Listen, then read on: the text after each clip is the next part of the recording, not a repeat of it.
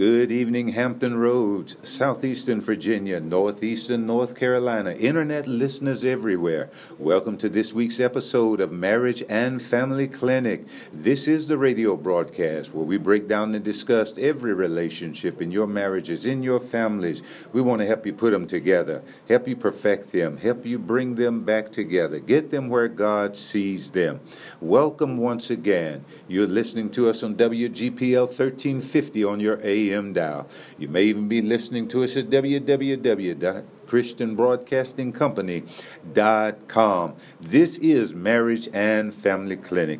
Well, I'm broadcasting live this week all the way from Okinawa, Japan, attending the Japan Church of God in Christ Jurisdictional Women's Convention and annual Holy Convocation. So glad to be here and joined by some of our faithful workers. I want to introduce to you and present to you my special guest on this evening. We have Bishop Vincent Matthews, who is our president of the Church of God in Christ International Missions Department. We also have Mother Regina Shepherd, who's our jurisdictional supervisor of women here in Japan, and Evangelist Leah Sledge, our assistant jurisdictional women supervisor, and we have Superintendent Elvin Shepherd. Now, the thing that all of these folks have in common is not only are they soldiers in the army of the Lord, not only are they dedicated, committed workers in the Lord's vineyard here in Japan, but they're all professional educators. And the subject of our discussion this evening is going to be the state of public education in the United States of America. And between all of these folks, we probably have better than 100 years' experience in the educational field. So not only am I honored to have them working with me as the prelate of the Japan Kojic jurisdiction, but I'm also honored to know them as professionals working in the educational field. And so we're going to carry on this discussion, the state of education in the United States of America. And I wanted to encourage you, enlighten you, and hopefully challenge you, the listener this evening, to really take another look at your involvement in public education. So again, welcome to each and every one of you on this evening, and go ahead and just say hello to everyone.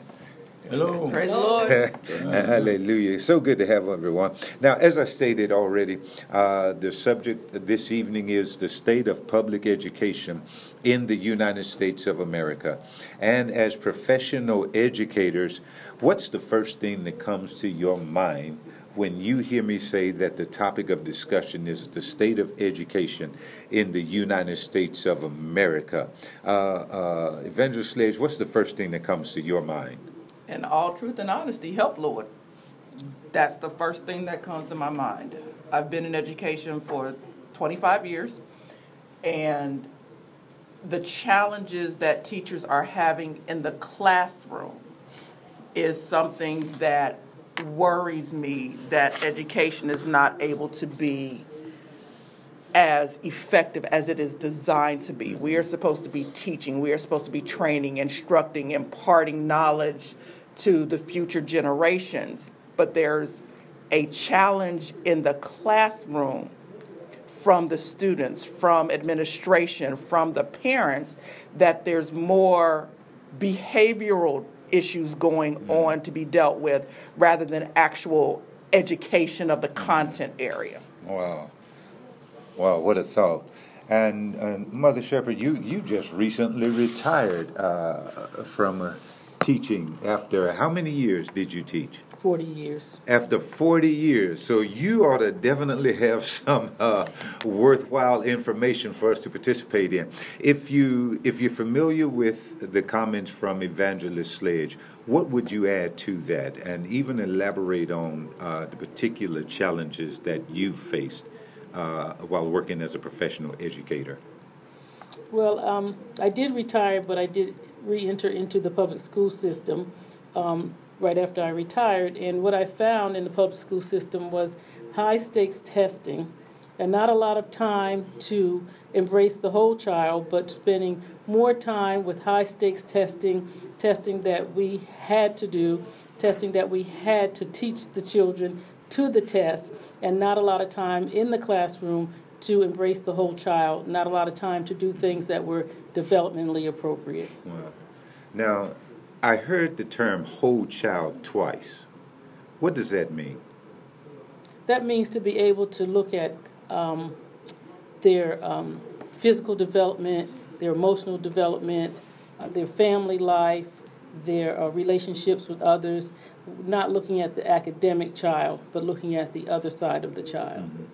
So what I hear you saying is that education is a whole person endeavor. None of the individual's development should be left out of the education process, the education effort. Is that correct? Absolutely. Wow, that's awesome. And what would you add to that, Superintendent Shepard? You recently retired also. How are you liking this retirement life? Loving it. What I would add to that, parental involvement, community involvement, public financing. Without those, the school system is going to suffer. And when we talk about things like discipline issues and so forth, you have to have funding to have people available, counselors available, educators, medical staff available to help children, have parents involved in the education process to ensure that the children are receiving, as you stated earlier, whole. They need to be mentally, physically, emotionally cared for in the educational system. And financing is vital to ensuring that this takes place in our public school systems. Okay. Awesome. Now, I've heard on a couple of occasions interviews and radio shows in which the person speaking described a service in the school that included a wide array of counseling services. And I can see where a wide array of counseling services could be valuable. But Superintendent Shepard, you just mentioned a key factor, the funding. And these folks almost make it seem like we need a counselor per student, a 1-to-1 ratio almost. And what I'm hearing, is it really feasible that we would have this wide array of counseling services to provide to children in schools? Is this really a feasible endeavor? How do I make sense out of that? Any one of them? There needs to be enough man hours in order to handle the clientele that we have now in the schools. Generally, when you get someone that is in the school system as a counselor, they have enough hours for X number of children, and we don't have enough man hours in the schools to handle the clientele that we have that need that expertise. And so it will come down to the amount of dollars. And now, are we getting into why this school district is better than that school district, why you prefer that school over this school? Maybe because the folks in that area pay more taxes than the folks in this area, and that trickles all the way down to the quality of education. Is that a worthwhile statement there, or a worthwhile conclusion, do you think? That's some of it. That's some of it. Money answereth all things, and that's a good place to start. But even before we get to the funding, we have to really go in and analyze, why is there the need for all of these counseling services? Why do we have so many children and young people that need one-on-one attention? And so there's a build-up, and part of it is I teach 7 to 12. There's an expectation when these young people get to me that there are certain qualities that they're supposed to have, certain characteristics that were already supposed to be done, but it's not being done. So when they get to me at the high school level, there's some needs that still need to be fulfilled academically, educationally, behaviorally, emotionally, mentally, that our students aren't ready for. And because they're not ready, they act out on certain behaviors. There are a lot of things that they are not taught. So when they come to me at this level, we have to do a whole lot of backtracking. So if we can catch some things beforehand, But the reality is, Jesus, is that the first education is at home. All right. Evangelist Sledge is feeling that. I wish the folks listening could see. She's feeling that. And I know you actually took the words right out of my mouth, because believe me, I'm getting there. But come on, Mother Shepherd.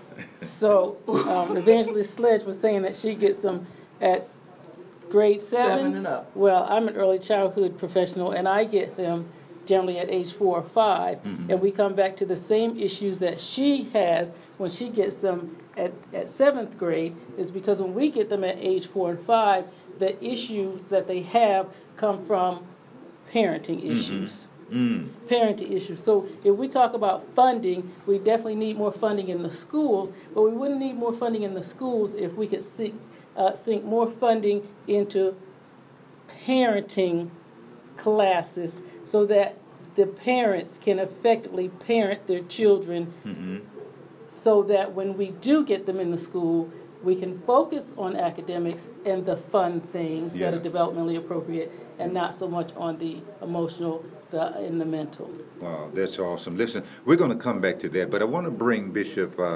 Matthews in here. Bishop Matthews, as the president of our missions department for the Church of God in Christ, he's a worldwide traveler. He's been to a lot of places in the world. He's actually lived in South Africa.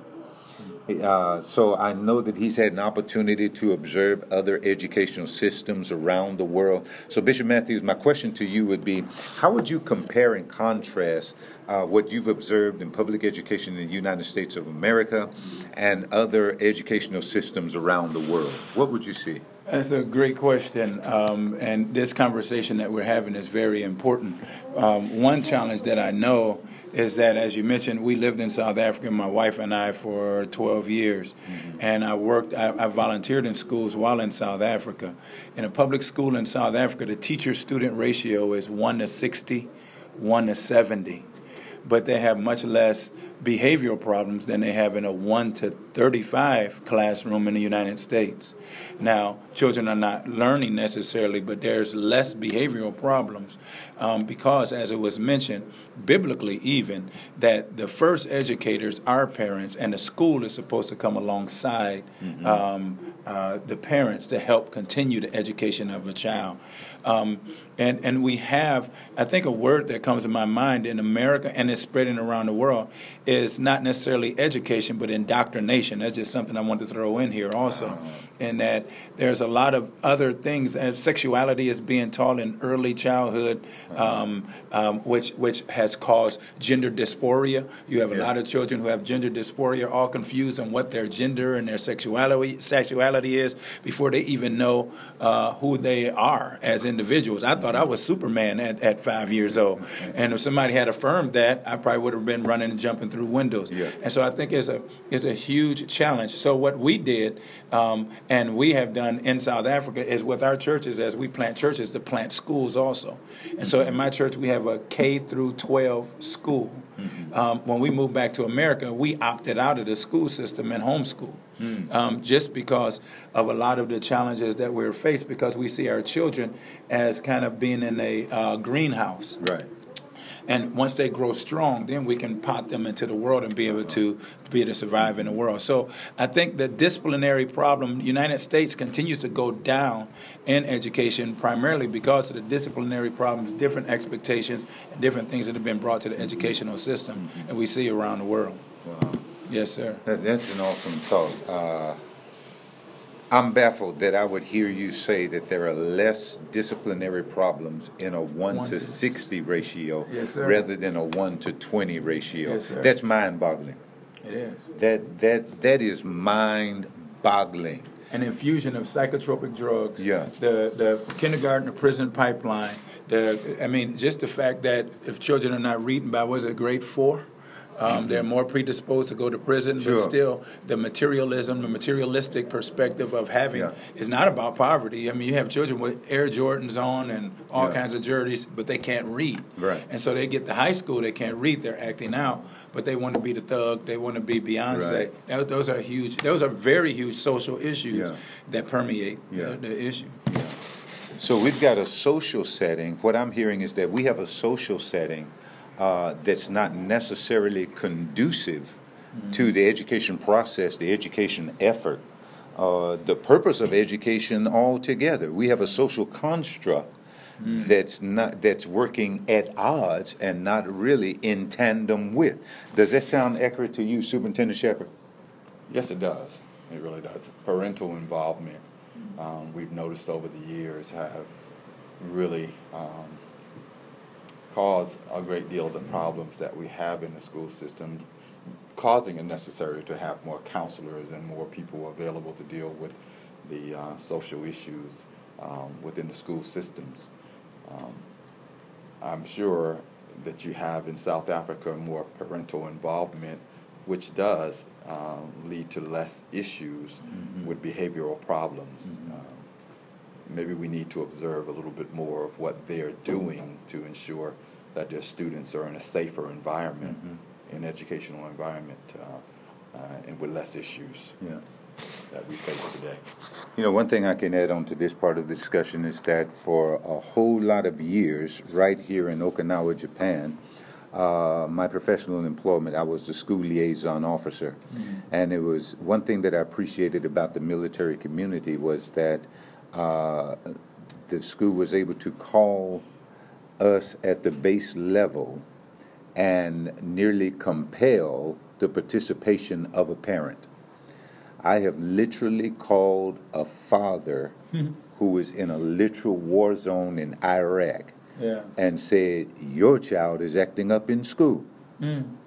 And that sounds far-fetched, that sounds far out there, but it had its effect. It had its effect. So being able to directly engage parents, that did have a dividend. There was a dividend, a good payoff, you know. All right. Hey, listen, folks, you're listening to us on WGPL 1350 on your AM dial here in Hampton Roads. You're also listening to us on www.christianbroadcasting.com. Hey, as always, I need to hear from you. Email me, cdhodges@hotmail.com. Inbox me on Facebook. You can find me at Bishop Carl Hodges. You can also replay these recordings on iTunes. Look me up, Bishop Carl Hodges. I need to hear from you. Let me know if we're knocking on your door. Let me know if we're wasting time. I just need to hear from you. All right. So we are talking about the state of public education in the United States of America. And thus far, I'm gathering that the state is rather poorly constructed. And we've got some issues going on here. When it comes to parental involvement, what are some main challenges to parents being more involved in their children's educational experience? I don't necessarily know that particular answer, but one of the things is understanding what it means to parent, because that is a good place to start, because just because you're able to produce children does not necessarily mean that you're able to parent them. And so at my level, I have a lot of parents who were young when they had their children. So by the time they get to me, they're 18 and 20 years older than their parents and still wanting to be their friends. I have a young man that I've had in my program for 5 years. He's getting ready to be a senior. And Dad wants to hang out and play video games with him more than he wants to sit down and do his homework with him. So it's these types of challenges about parents wanting to be their friends and wanting to hang out and do things with them on the social side rather than setting them up for their future academic, educational, professional lifestyle. They look at a lot of things with their children in terms of the now, not necessarily for where they're going to be in 15 or 20 years. Right. So that part of the understanding the parent role in the child's education as well as in the child's life is part of the challenges with where children are able to be at in order to be able to go forward. How can I go and how can I grow if I don't have somebody encouraging me, if I don't have somebody pushing me, if I don't have somebody showing me the way? So, for example, if mom or dad is comfortable at the factory level job and this is what it is, and don't get me wrong, provide for your family to the best of your ability. But is there a community center class that you can take? Can you go can you finish a GED or finish something in order for your child to be able to say, well, mom and dad did it, I can do it and do it better. I can go to the next place. Where is that push? Where is that design? And so when I think about, even as we're talking about the schools in other countries and the schools in South Africa, parents are saying, let me push you so that you can get out of here, so that you can go to the next place, so that you can help, because they're going to reach back and say, hey, let's bring the whole village out. It's not just about the one. It's about everybody involved. When you look at the educational systems in other countries, they're looking at it. I look at my students and I talk to them about, you are my future doctor, lawyers, bankers. I need you to be educated because you're going to have to take care of me in 35 years. I need you to know what you need to know. I'm not getting ready to just give you an A and pass you just so that I can get you out of my class because there's too many of you all to deal with. No, I'm going to educate. And so as parents, that mentality shift in order to get students to this place. Wow, awesome.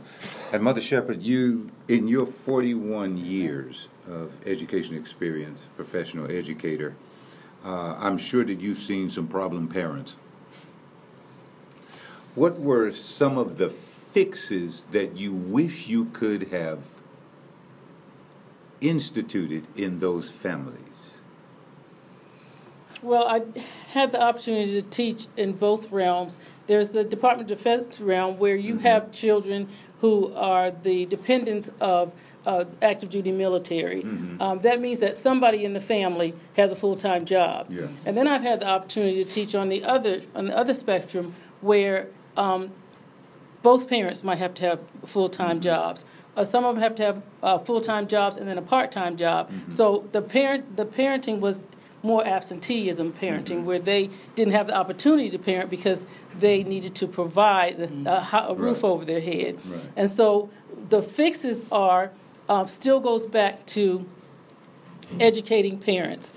We have some that just need somebody there to teach them the principles of parenting, be it whether you have a full-time job, the husband has a full-time job, the mother has a full-time job, and the other spouse is at home, or both of you are gone because you're both working. Somebody needs to be there. There needs to be a place, prayerfully in the community, where children can have parents that are able to attend classes, parenting classes. Right. Now, Mother Shepherd, do you realize that you're attacking the entire social construct of the Western world? Absolutely. You do realize Absolutely. that didn't escape you. You do realize that you're saying someone's going to interpret your comments to mean we ought to set the clock back 40 years. Absolutely. You do realize that. I just wanted to make sure. Can I add to that, though? Yes, absolutely. Since you said that, I'm sitting listening to what she's saying. It resonates because, first of all, we don't necessarily need two incomes.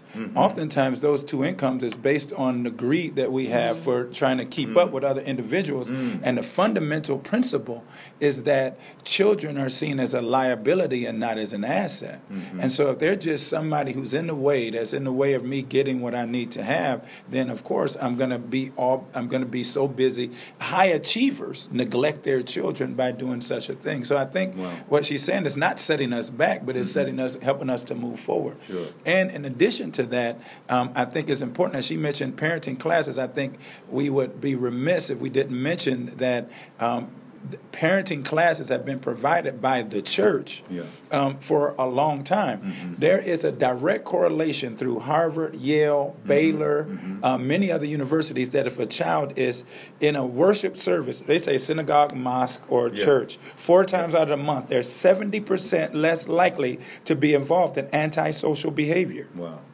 the inverse proportion that children who are no longer going to church, and all of these issues that we have is because they're being pulled out of church or not being brought to church. Right. And so if they're involved in the church, they receive a moral compass, even if they're not born again, but they recognize who they are, and they're not a God as unto themselves. So I think we would be well served if we begin to look, especially at early children, once they're school age, and if somebody can be once the children are in school, they can go to work and come back and be there when they're at to work with the homework and things of that sort. Right. That don't mean they never can work, but especially in those early formative years where they're shipped off to daycare at 2 weeks old, and you're subcontracting your parenting duties, you don't know what you're going to get, and you're in trouble. So there has to be a sacrifice by someone. This is why Deuteronomy 6 was so important. That that the Lord said, the key verse, that you love Lord God with all your heart, soul, and mind. You can't give your children what you don't have, but that you teach them when you wake, when you go, and going down the street, wherever you go. So it's so very important that we do that. Yeah. I just want to add to that because the supervisor is hot and the assistant supervisor just got me all. That's I really appreciate and what you're doing. You actually. When I was pastoring the church here on Okinawa, what you're saying was so important, so critical to me, that one night of the week, I had special time set aside to instruct on the family and on child rearing. We took one night of the week and we worked on family finances. We took one night of the week and we worked on our health. And I think that was with what you said earlier in mind, Mother Shepherd, the whole person concept. It's important to be saved, to be born again, to be washed in the blood of Jesus, to be saved and ready to spend eternity with God. But we're going to be down here for a while. And there's some certain knowledge is required to live a victorious life down here. And Brother Shepherd, I want to address something to you and get your perspective on this. And while I was doing that, there was a realization that came to me, and that was a part of the enemy's strategy. And us gathered at this table right here, we do believe that there is a spiritual undercurrent to this whole thing. And a part of the enemy's strategy is to marshal forces to subtly attack three institutions that God gave us: the church, the family, and marriage. That's my class today. Now, you get my whole class.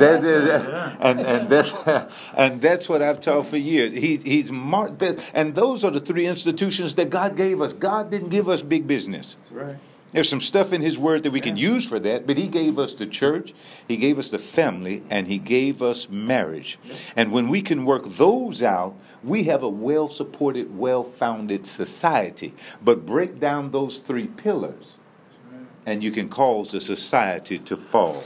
What do you think about that, Brother Shepherd? I was sitting here thinking about the military communities overseas. If we look at the fact that everyone over here has a job, everyone over here has a home to live in.